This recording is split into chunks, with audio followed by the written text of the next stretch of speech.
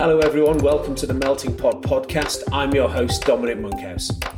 The Melting Pot is as a result of my hunger for optimizing business performance, scaling up organizations, corporate culture, customer addiction, building high-performing teams, along with a few other obsessions along the way.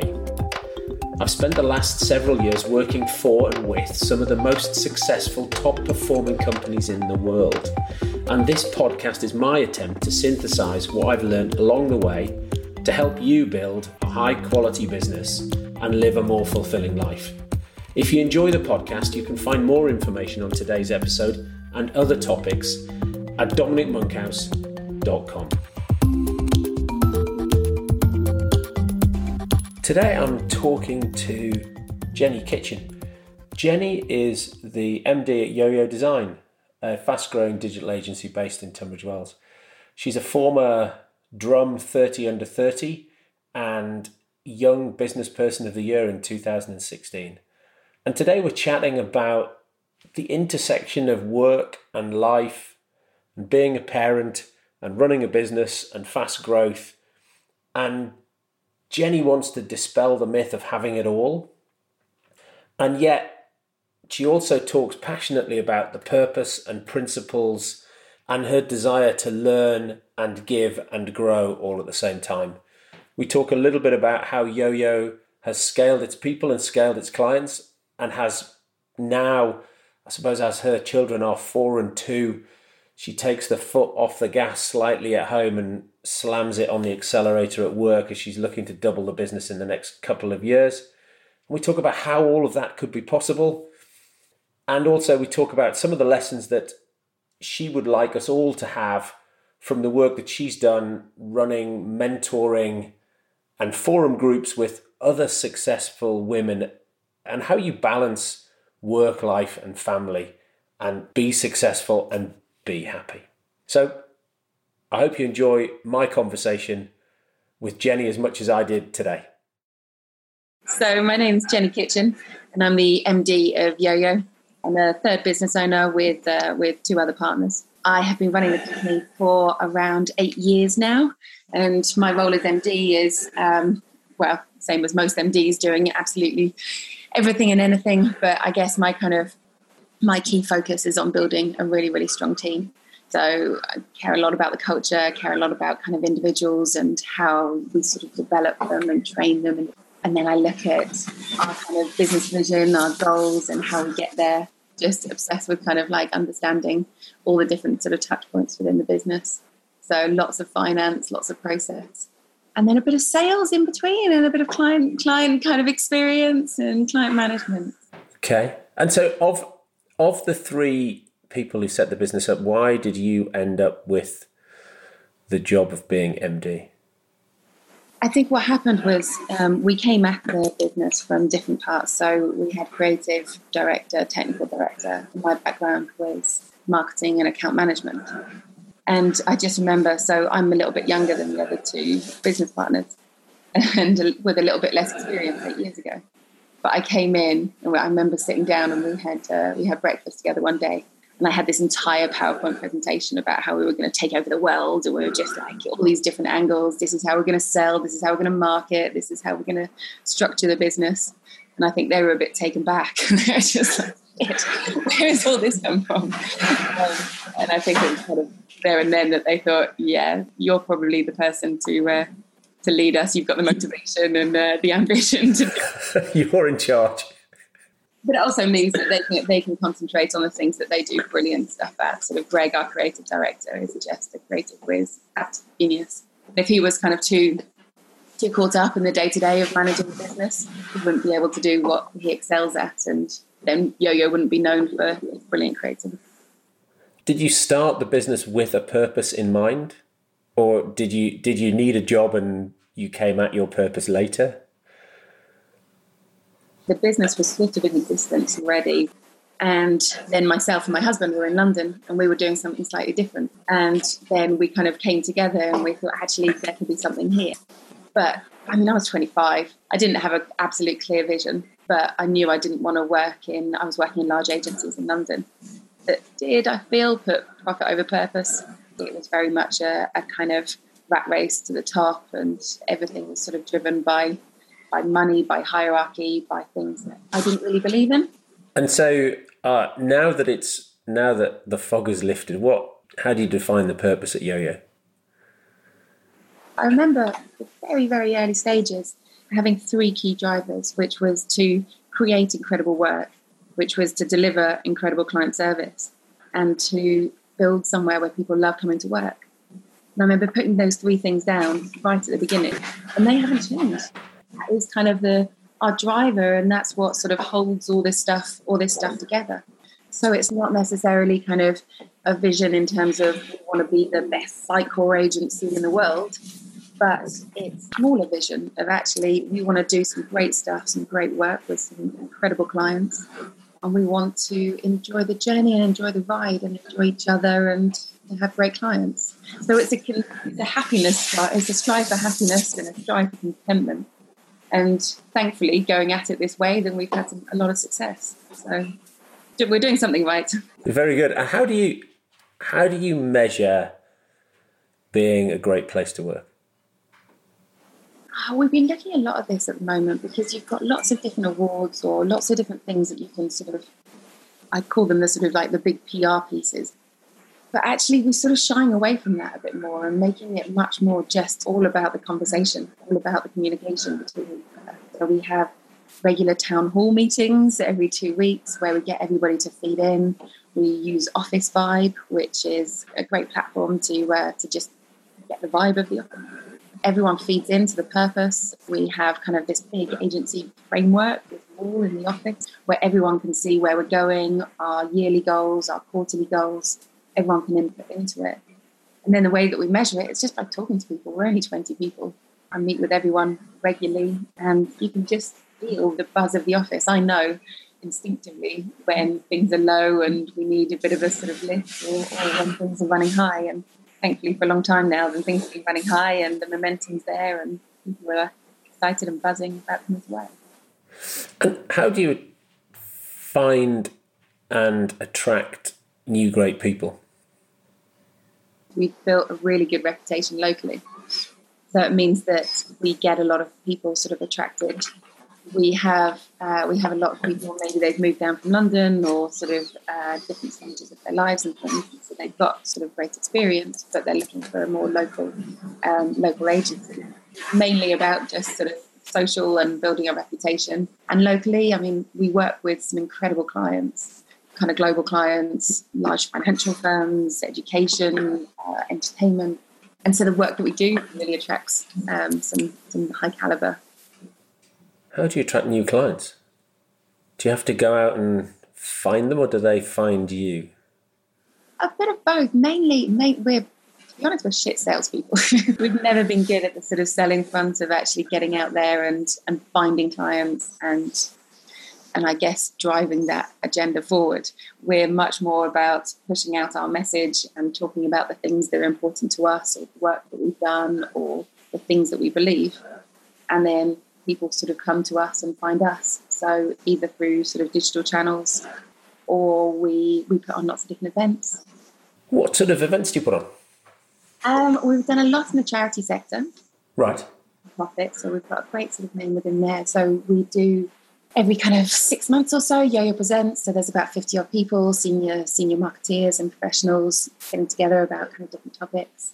So they've worked particularly well. But then on a personal side, then I run female leadership dinners. And they as well are kind of great for not necessarily attracting new clients, but just for building my own sort of network. Is female sort of supporting other female entrepreneurs a thing that you're passionate about? Yeah, it's a massive thing that I'm passionate about. I think it's definitely not at the exclusion of men, but it is about having a forum for not even just entrepreneurs, but sort of women in sort of as they're growing in their careers, ambitious women that are typically sort of like in their 30s and 40s, sort of struggling with the career, the ambition, the drive, the motivation that they've got, which I've got. How do you balance that? Good mum, I've got a 4-year-old and a 2-year-old, and balancing that out is really tough. And then you've got the coming back from maternity and proving yourself at all kind of times and yes, we're doing exactly the same job as we did before. It's all of that women find particularly tough. And I've, from actually having run these forums for about 3 years now, and it's not just mums, it's lots of different women. Having run these forums, then it's definitely something that's needed and that people see a lot of value in. And these are kind of like marketing directors, heads of digital, CEOs, MDs, very, very sort of senior people, but they need that support. Yeah. And so what are your thoughts on how to come back from maternity leave? I guess it's your personal view of what worked for you or what you've seen work for the women you've talked to in the forums. Well, I've had 2 kids, and I did one very badly and one very well. So my first one, Ollie, I had just been made MD.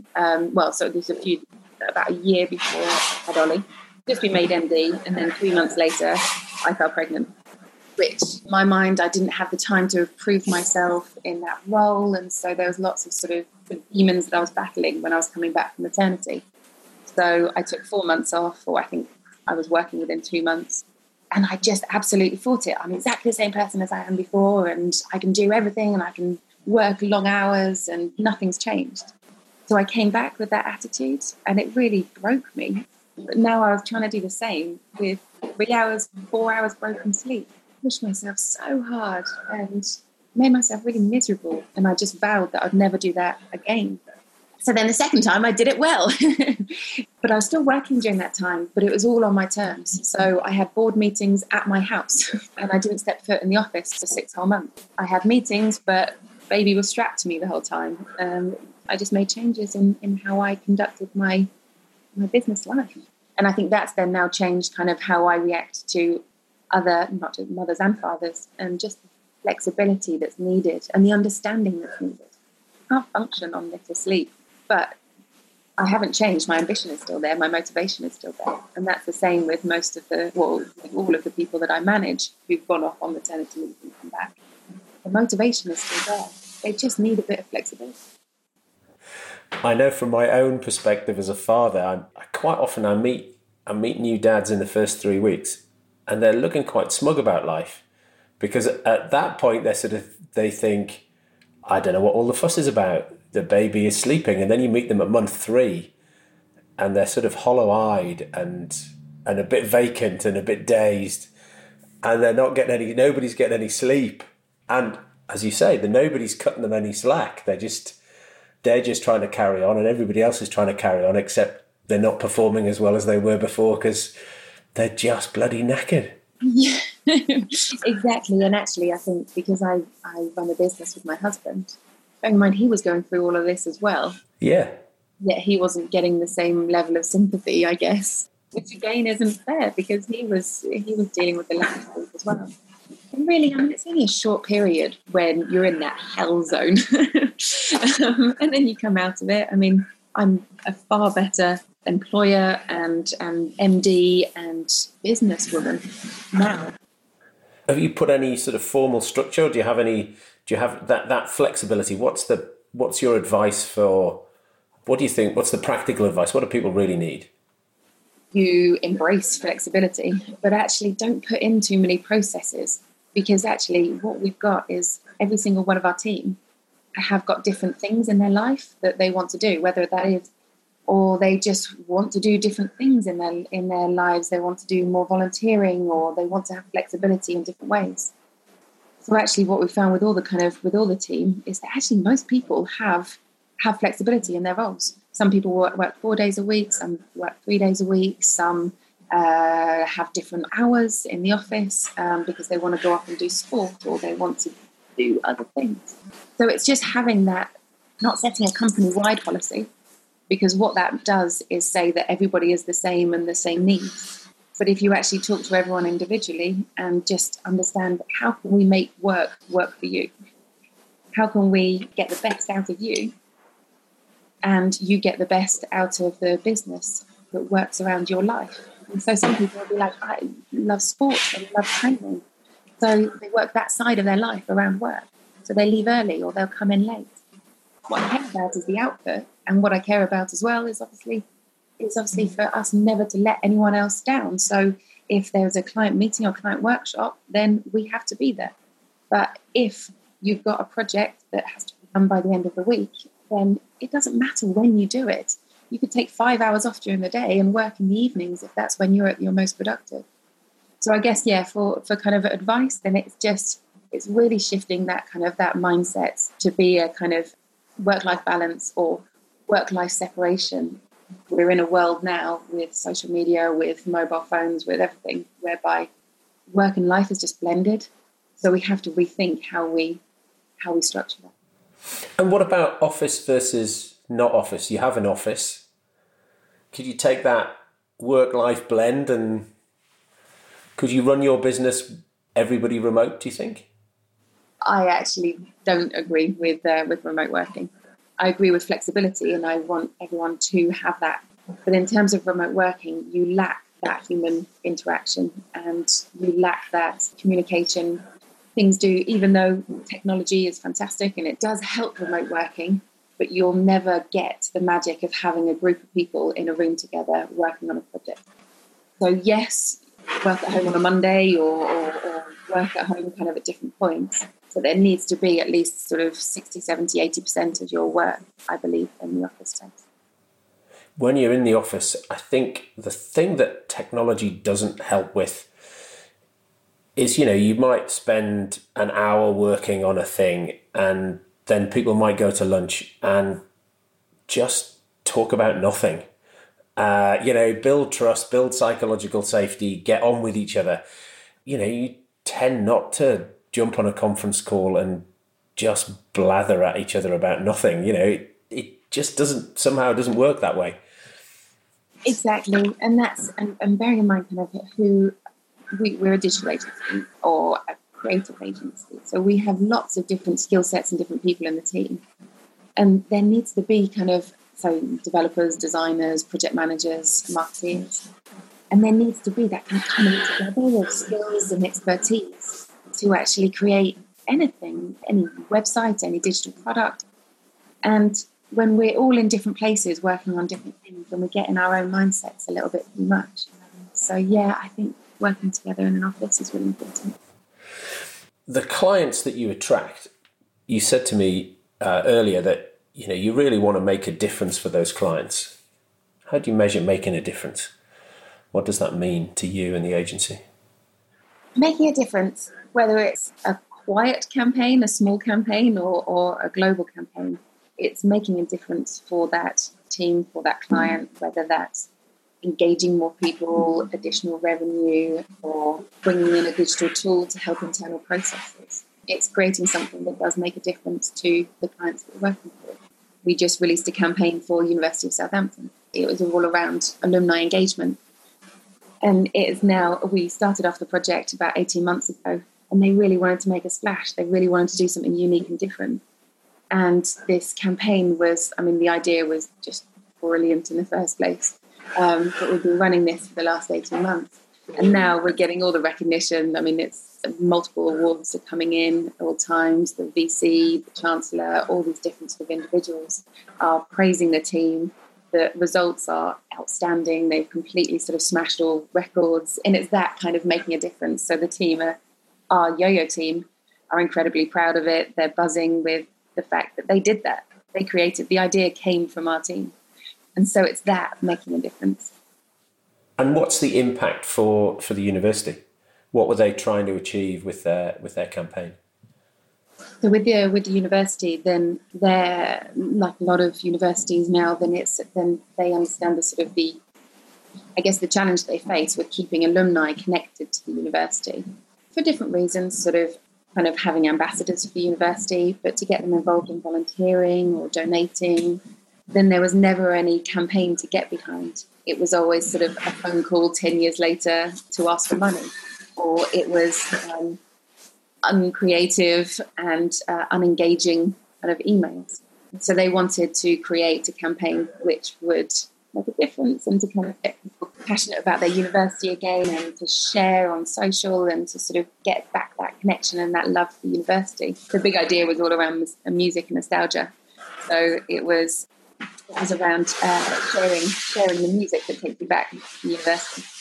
Think of the track that takes you back to the first year, to the halls, the Freshers Week and things like that. And then we kind of connected up with Spotify and getting sort of playlists and sharing that. And of course, it just really taps into the whole sort of emotional.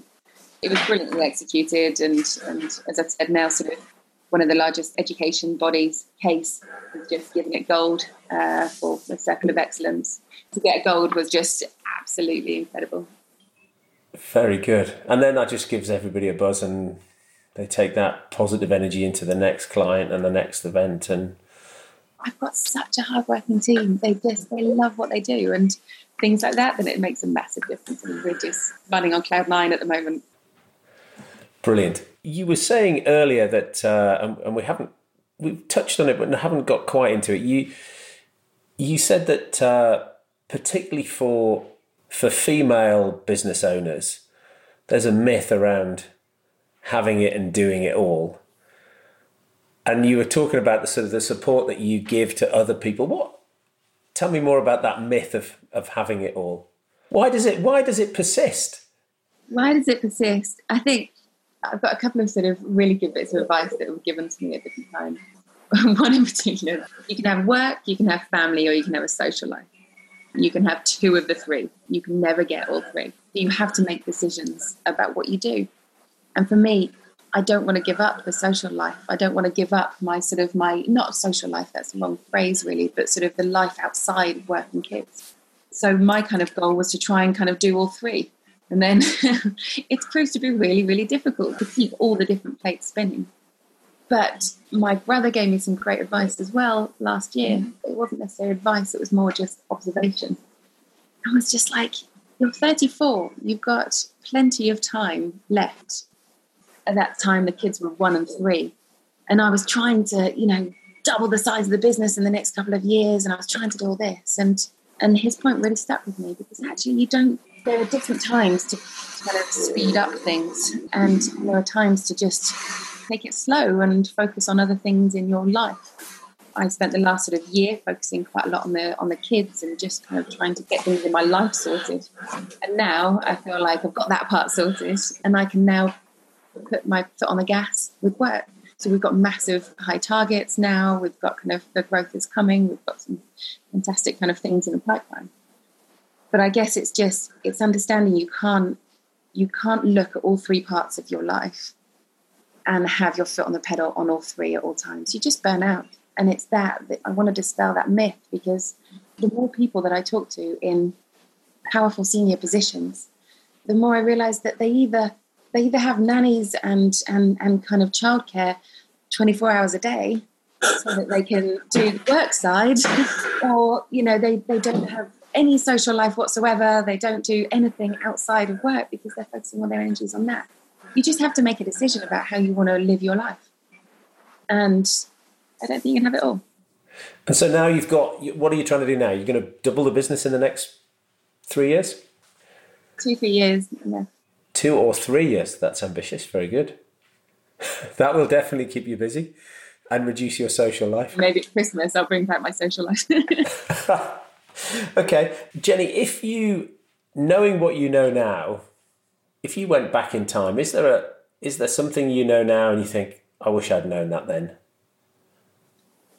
When I was young, or in my 20s, I thought that everybody knew so much more than they actually do. And that really affected and made me quite insecure about it, because, I can never reach that level. Everybody had so much more knowledge and expertise. So I spent kind of a lot of my early 20s being fairly insecure about my own ability. And then I got to late 20s being like, actually, people don't know much. People know a lot about certain things, potentially. But we're all just learning and growing and developing as people, whether you're 20 years old or 70 years old.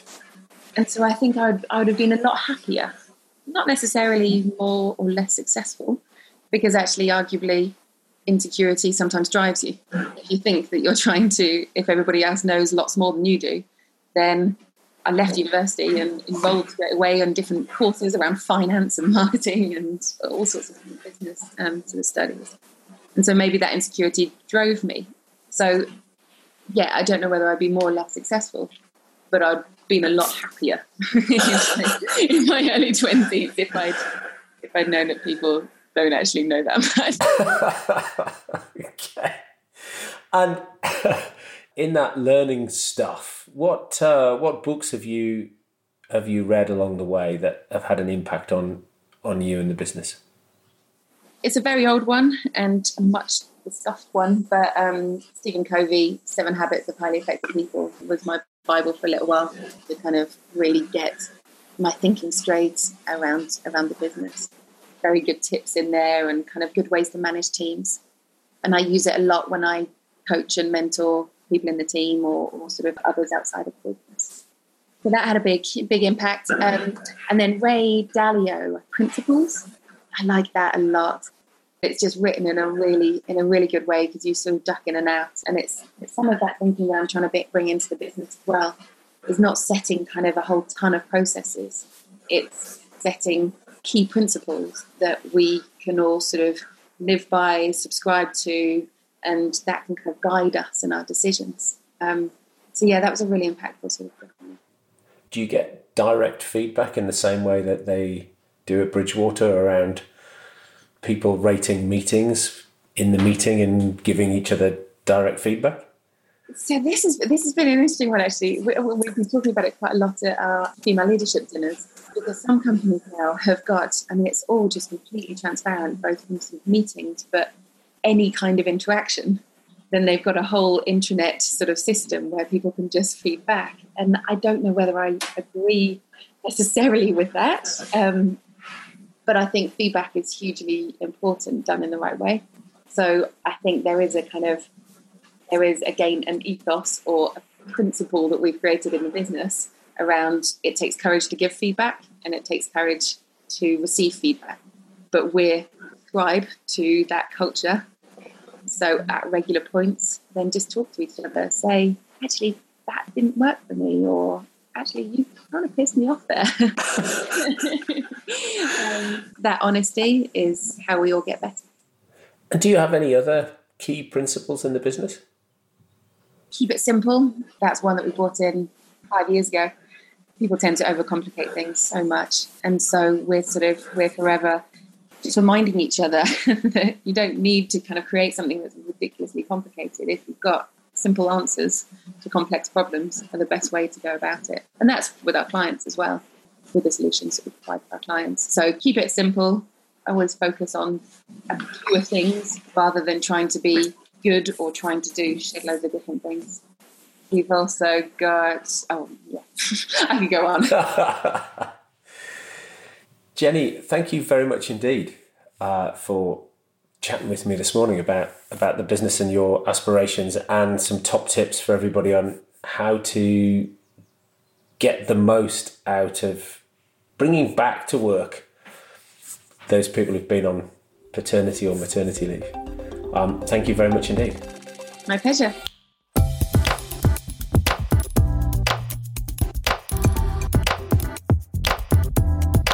All this information and more can be found at dominicmonkhouse.com/podcast. There you'll find show notes, additional reading and links related to this episode. You can also find my blog and the past editions of the Melting Pot newsletter. The simplest thing to do is to sign up to my subjectively not crap once a week newsletter, where I'll update you on what I've been up to, the most interesting articles I've read, and all things relating to scaling up, high-performing teams, net promoter score, company culture, etc.